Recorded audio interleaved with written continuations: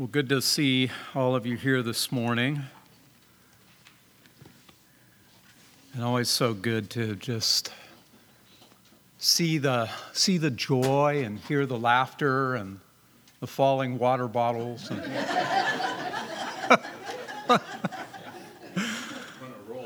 all of that. So, all right, let's open to 1 Peter again.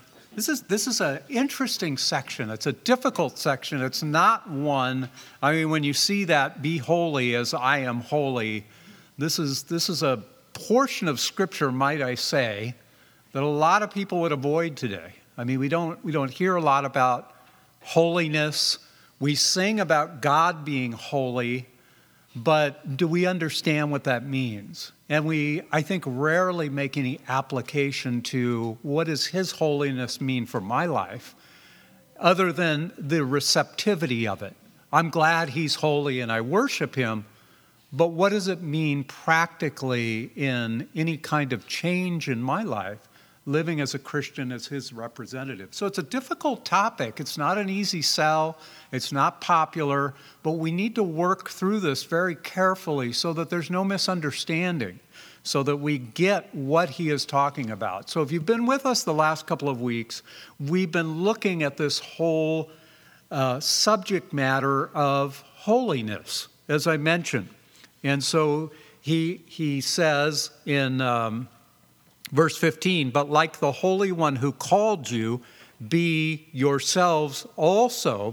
yourselves also in all your behavior. Verse 16, because it is written, you shall be holy, for I am holy.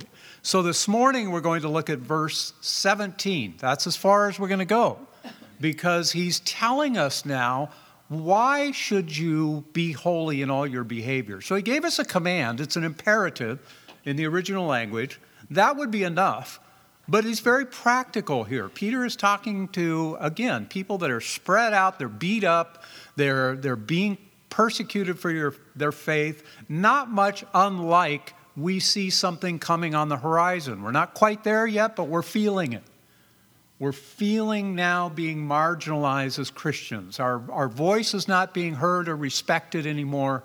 Many Christians, even in the West, are beginning to be persecuted. So we need to listen up. So verse 17, let's look at it together this morning. If you've got your Bible with you, open to 1 Peter chapter 1. Let's stand and we'll read that verse together. So Peter writes once more under the inspiration of the Holy Spirit, verse 17, and if you address as Father the one who impartially judges according to each man's work, conduct yourselves in fear during the time of your stay upon earth. You may be seated. Father in heaven, we just ask as we look at this verse together this morning, as we consider what Peter is talking about, being holy, living lives of holiness because you are holy, that you would give us understanding, Lord, that you would help our hearts right now to be tender, to accept the truth, not to reject it, not to walk away from it, not to shake our heads and say, I just don't get it, this is too difficult. But to allow you to be our teacher this morning, we ask for that, Lord. We pray together in the name of your Son, the Lord Jesus Christ, together. Amen. Well, as we begin talking about this morning, I want you to suppose our church experience this morning was something very, very different from it is right now. So we've been talking about all these pleasant things, and the fellowship is great, and there's a lot of laughing and joking. But let's say it was something very different. Let's say, first off, we were meeting not on this much cooler day today, but we were meeting on that 105-degree temperature day earlier in the week, or whatever the temperature was wherever you were. We're meeting outside. We're meeting in the middle of the backfield behind the church. No umbrellas, no canopies, no sunshades or hats allowed. Seating is not in chairs. It's not in camp chairs. It's on wooden blocks. All men are required to wear full three-piece suits. The message will be just under 2 hours and be in Latin. Music will be a 45-minute violin solo by someone who just took up learning the violin a week ago. and no parking on church property, and no snacks, and only hose water will be provided. You've got to bring your own bottle. And what if all this was communicated well in advance by announcement? Tom announced it weeks ahead of time by email, on the church's website, little signs, little handouts, posters everywhere. Well, that would bring us to the question then, how many of you would be there? I know I wouldn't even come.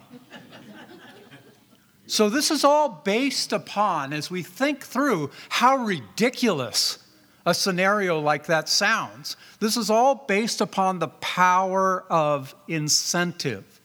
What makes you leap into action? What motivates you? What motivates us to participate?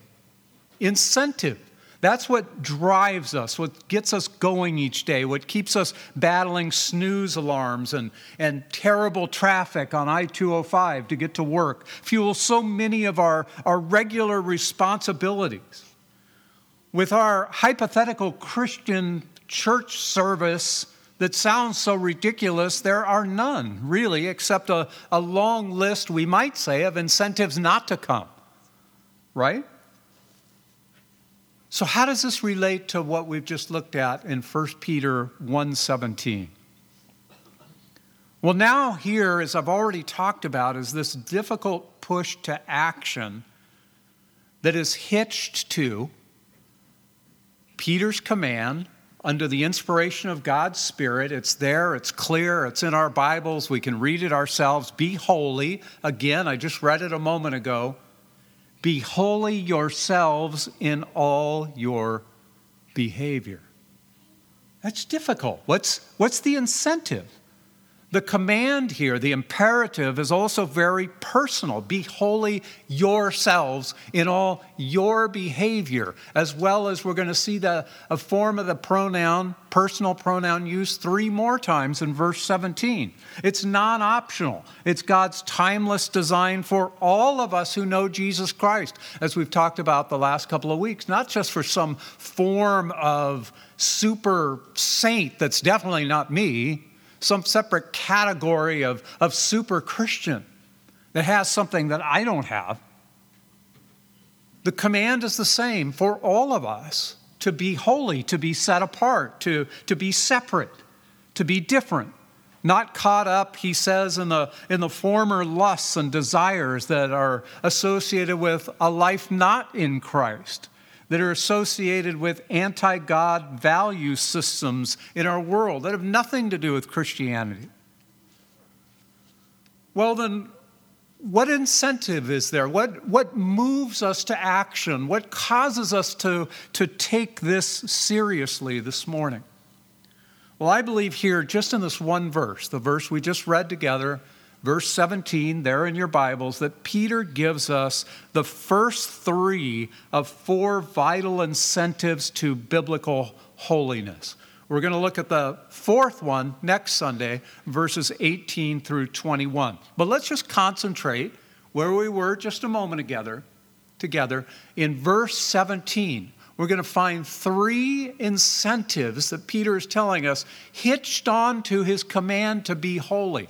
So that holiness statement doesn't just end there, it continues on, which happens so often in our Bibles. It's almost like a run-on sentence grammatically in the Greek language. So he's not finished. So the first thing, and we can see that in verse 17, because grammatically it actually starts with and, which is attaching it to the previous verses. So let's look at the first incentive in verse 17. It comes at the beginning of the verse. They're all phrases using different grammatical language that we might not catch right on the surface. That's why it's so important for us to kind of dig in together this morning and see, well, what is Peter really telling us? So number 1 is remember whose opinion matters most. Remember, firstly, whose opinion matters most. And I'm going to give you a key word for each one of these incentives this morning. The first one found in the text is judges. Judges. So look again at that first phrase, the beginning of verse 17. And if you address as Father the one who impartially judges according to each man's work. Okay? So what's he talking about there? Why does he bring that up? Well, as I mentioned, the "and" connects it to that idea, so we know that it's just coming off the same thing that we've looked at, to be holy. And then he uses the word "if." Here, better understood, and this might be in the translation that you're using, the word "since." Not if, but since, because the word "address" he's using there is in the verb tense, meaning this is something that you're already doing. So this isn't typically what we would list under an "if" column. If meaning, well, maybe, maybe not. But since you're already doing this, it's personal, and you're doing this all the time already. Peter is telling his audience, and us by timeless extension, what? What are they already doing? Well, here's Peter's simple logic. Okay, you're very comfortable as Christians doing this, calling upon God as your Father. Okay, this was pretty new to Christianity, being able to address God in very familiar type terms like Abba, Father, Papa, Father. And he said, you're very excited about this because you do it all the time. You do it every day. You do it multiple times a day. In fact, to illustrate this, the word Father is actually at the beginning of that sentence in verse 17, in the first word, which is emphatic, meaning that this is something that you are excited about. There's wonder about it. Wow, I can address him as Father. There's a sense of privilege about it. I am so privileged as a Christian being in Christ that I have direct access to God the Father. So Peter is saying, with that in mind, this is something you're doing already, you're excited about it, you're able to get near to God, you're able to address him as your very Father. He says, remember who it is you're addressing. And that's why he adds the phrase, who impartially judges. So this one that we're addressing, this Father, has no favorites, as even an earthly father shouldn't. He has no specific spiritual pets who have some inside track or hotline to him, as an earthly father should not. He is still and always a righteous, holy judge, meaning what? He's not a spiritual pushover because you've been a Christian for so long. He doesn't look the other way. He is a father and is not going to wink at sin nor permit us to carry on with it. Now, we can even learn more grammatically here by the word judges. Here is the verb. It's in the present tense, so it's unlikely we're talking about future judgment. It may allude to that, but it's unlikely. The immediate application is right now, is to spiritual discipline. Now, see, that's not an easy topic to sell, but this is the reality of an incentive to living holy, is God cares about us as a father. Are you getting Peter's logic? We're very comfortable with addressing him as Father. We like that role. We love that he's our Abba. Well, that translates over here as well, because a father is going to also discipline. And God has told us that's one of the ways that he loves us, right? Isn't that true? Most of us are somewhat familiar with Hebrews chapter 12, although it may be somewhat uncomfortable. We read in Hebrews chapter 12, beginning at verse 5, and you have forgotten the exhortation which is addressed to you as sons. My son, do not regard lightly the discipline of the Lord, nor faint when you are reproved by him. For those whom the Lord loves, he disciplines, and he scourges every son whom he receives. It is for discipline that you endure. God deals with you as with sons. For what son is there whom his father does not discipline? But if you are without discipline, of which all have become partakers, then you are illegitimate children and not sons. Furthermore, we had earthly fathers to discipline us, and we respected them. Shall we not much rather be subject to the Father of spirits and live? Are you comfortable with that passage? It's a pretty long passage, isn't it?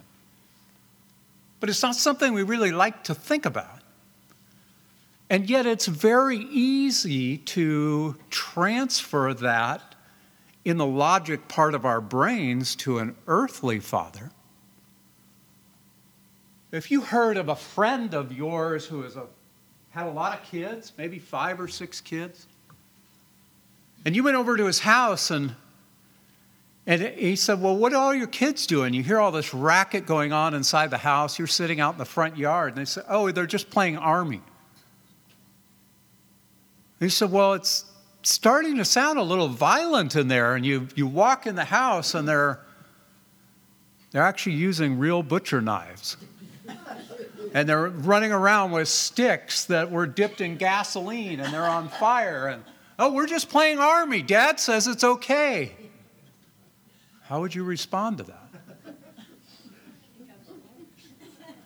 What if you went and visited another dad who you had a lot of respect for and he happened to have a piece of property right out there on Redland Road?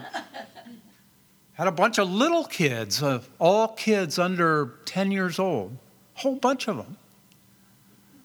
And you drove up to the house and you had to dodge a bunch of the kids. They were actually riding their bikes and riding on scooters and chasing balls across Redland Road. And cars are stopping and screeching to a halt. And you pull into the property and you're like, what's going on here? These kids are going to get killed. And the dad's just sitting there in a nice lounge chair in the front yard and saying, oh, they'll be fine.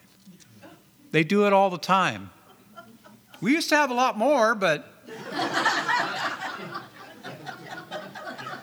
what would you think? I think this guy has lost his mind, right? We would never have respect for a parent like that because we expect parents to keep their children in a place of safety. We expect parents to know what's going on in their lives all of the time. I know my wife, for instance, never wanted to be out of earshot of our children. Now, it wasn't a control thing. This is when they were little, but she wanted to know how they were talking to each other. She wanted to always know what they were doing, but also how they were getting along, so that she wouldn't allow them at any point for any of that to get out of control. Now, Jessica could probably tell me other stories, but at least this is what we thought was happening. But see, we make that transference very easily. We say, yes, a father loves his children or doesn't exhibit any love for his children based upon the way that he cares for them and disciplines them.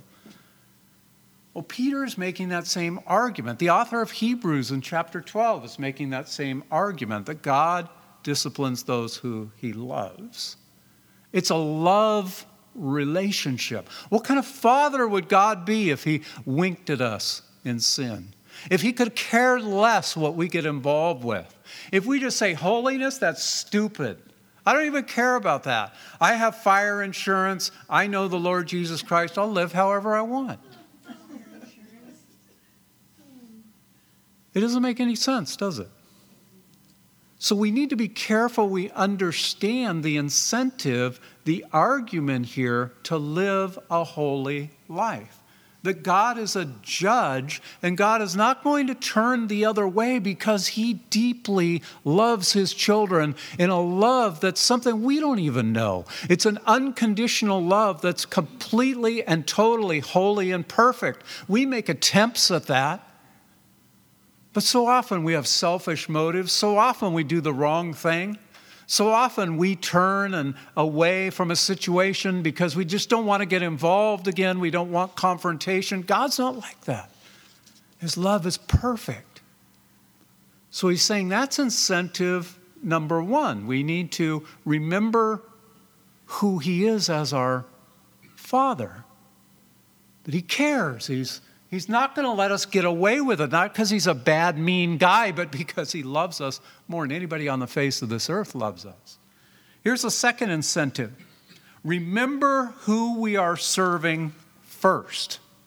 So this kind of piggybacks on the first idea, but remember who we are serving first. The key word here in the verse would be the word fear. So if we go back to verse 17, it says, conduct yourselves in fear, is the next phrase, which is kind of the main emphasis of the verse. This is the main imperative, the main command, the main action part is conduct yourselves in fear.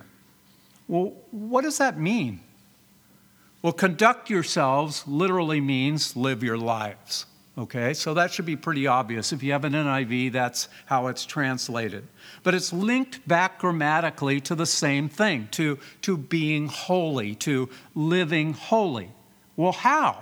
He tells us simply, in fear. In fear. Well, what does that mean? That sounds kind of ridiculous, doesn't it? In fear? I mean, we're told we shouldn't fear things, that fear amounts to phobias and they can be irrational, and we try to overcome our fears to accomplish things, but he's saying do something in fear. So what is he talking about here? Well, this is a word, a verb, a noun, a concept that is completely biblical. From Old Testament all the way through the New Testament. It's completely biblical. We run into this same term again, whether it's been translated differently in some of the newer translations or not. The idea is the same. The word is the same, that we are to fear God. Well, what does that mean? Immediately, probably when I say we are to fear God, we think of cowering. We think of being afraid or scared of God. Is that what it means? Well, let's define it biblically so there's no misunderstanding. To fear God means to live our lives, conduct yourselves in reverential awe. What does that mean? To have reverence, to have respect, to have awe of God. In other words, to put it as simply as possible, remember who God is. When we say we're a Christian and we say we love God, remember who we're talking about. So when we say we're a Christian, it doesn't just mean, oh, we're part of that whole Christian subculture and we go to church and we go to programs and activities and do all kinds of Christian stuff and everything. Whoa, wait a minute.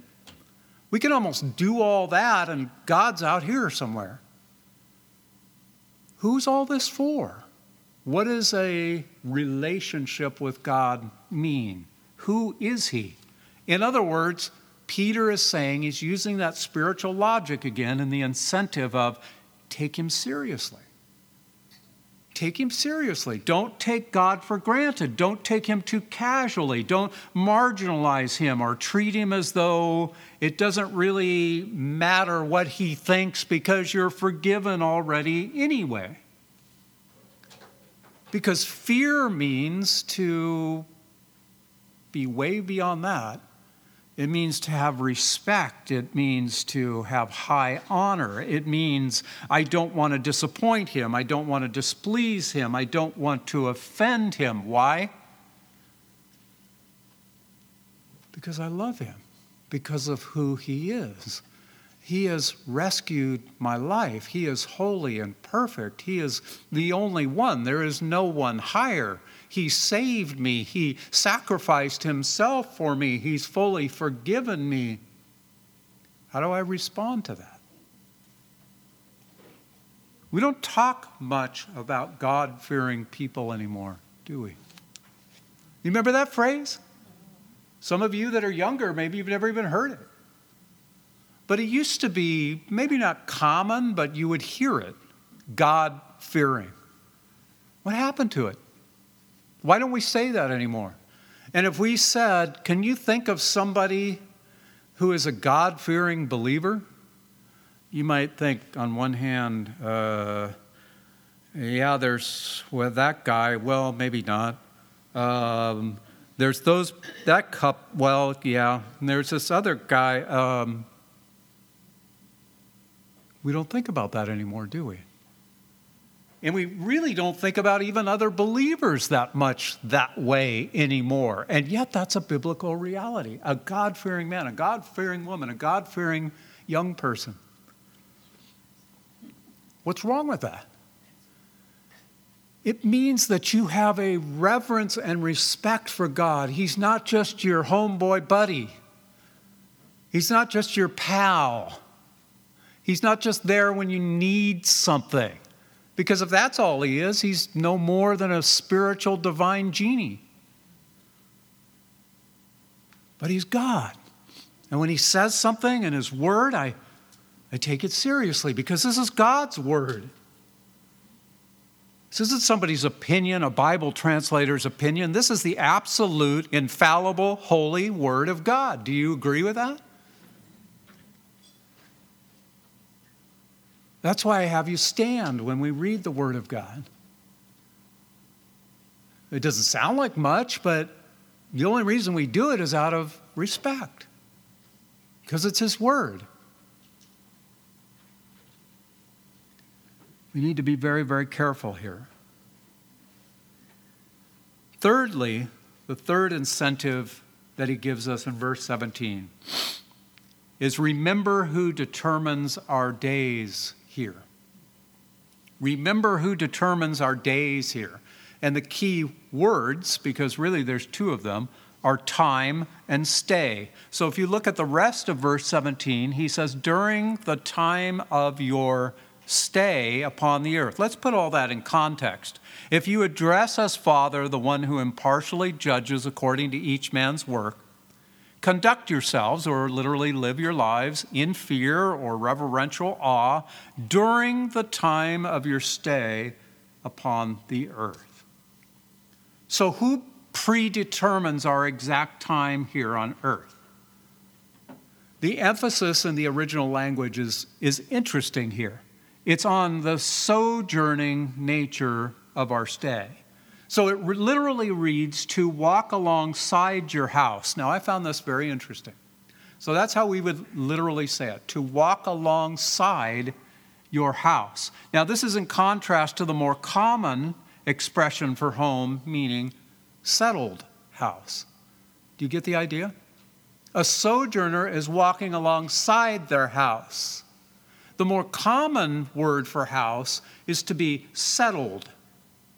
It's more of a permanent living kind of situation. So the idea here and the emphasis at the end of verse 17 is life is short. Life is too short to get bogged down with stuff that interferes or interrupts living how? A holy life, taking God seriously, really living for Him, not taking Him for granted, not taking His word for granted. Life is just too short. Now here's the irony, okay? So most of us really struggle here. Why? Because so often we hear the phrases, I have no time, or I'm too busy, or I'm too distracted. Yet, think with me here. Shouldn't it just be the opposite? I'm so consumed with God, I'm too busy for stuff that doesn't matter.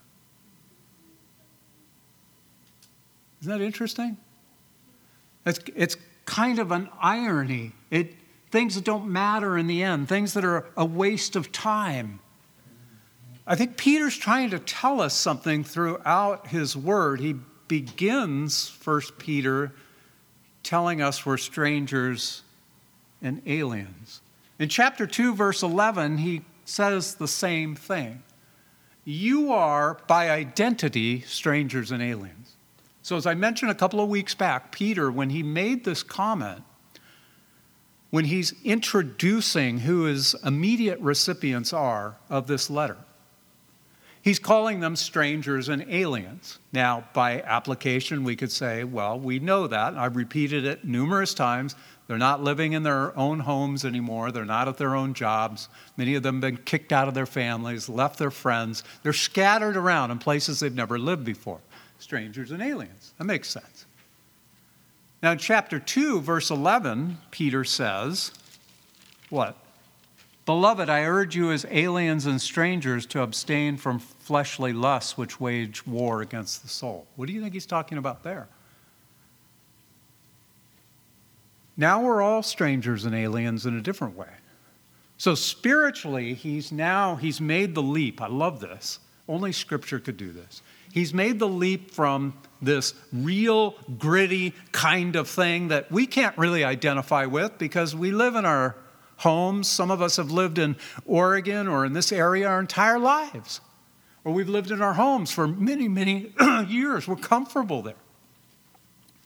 But now he's made this leap from, well, this is what it looks like in the gritty world. This is reality too. Now this is a part of your identity. All of you are strangers and aliens spiritually. Because this is not our home. No matter how many years you've been in your home in Oregon, this is not your home.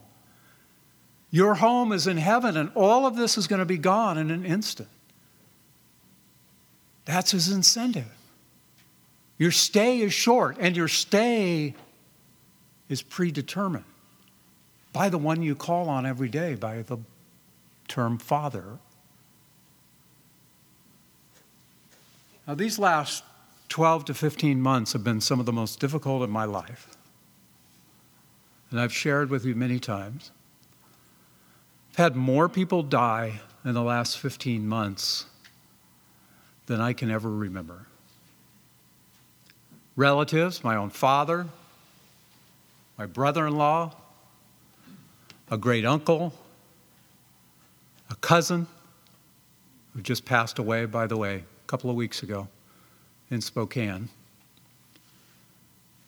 My mother's brother's son. And numerous people in our fellowship here. More than since I've been here. We've been here almost 29 years. It's been difficult. It's been really, really difficult. There's been times I've just felt beat up. A dear friend of mine died last February, suddenly. But what I was thinking about, all these people are gone. But most of them knew the Lord. So they're not gone. They're not gone. And we will see them again. What if we had the unique privilege of hearing from them now? I know that'd be weird, but what if we somehow had that privilege that they could tell us something? Yeah, I lived 30 years, or I lived 45 years, or yeah, I was able to live 90-some years, or I lived 70-something years. But they could tell us what to do with the time we had left. Because they lived it. They lived life just like you and I, but they're not here anymore. Their opportunity to do all the different choices that we have, all the stuff that we can do is over. It's gone. They're in heaven. They're in the presence of the Lord. What if they could tell us, yeah, what should we do with the time we have left? They'd say, well, let me tell you. Would we take them seriously? Would we? Or we'd say, oh, you don't know what you're talking about. You don't know anything. That's not true. They'd say, what? I lived life. I lived longer than you did. And now I'm on the other side. You don't think I know? Take God seriously. Do you think they'd tell us that? Do you think they'd say, take his word seriously because it's absolutely true, every word of it? You think they'd say that? You think they'd say, don't get caught up in all of this stuff that's just going to distract you and waste your time. Oh, that's such a waste of time. I did that too. It was a waste. You think they'd say that? You think they'd have an idea about what would be the most important thing to do, or would they struggle? Well, there's a list. I don't know. Let me think. Do you think they'd be pretty decisive about what was at the top? And what would it be?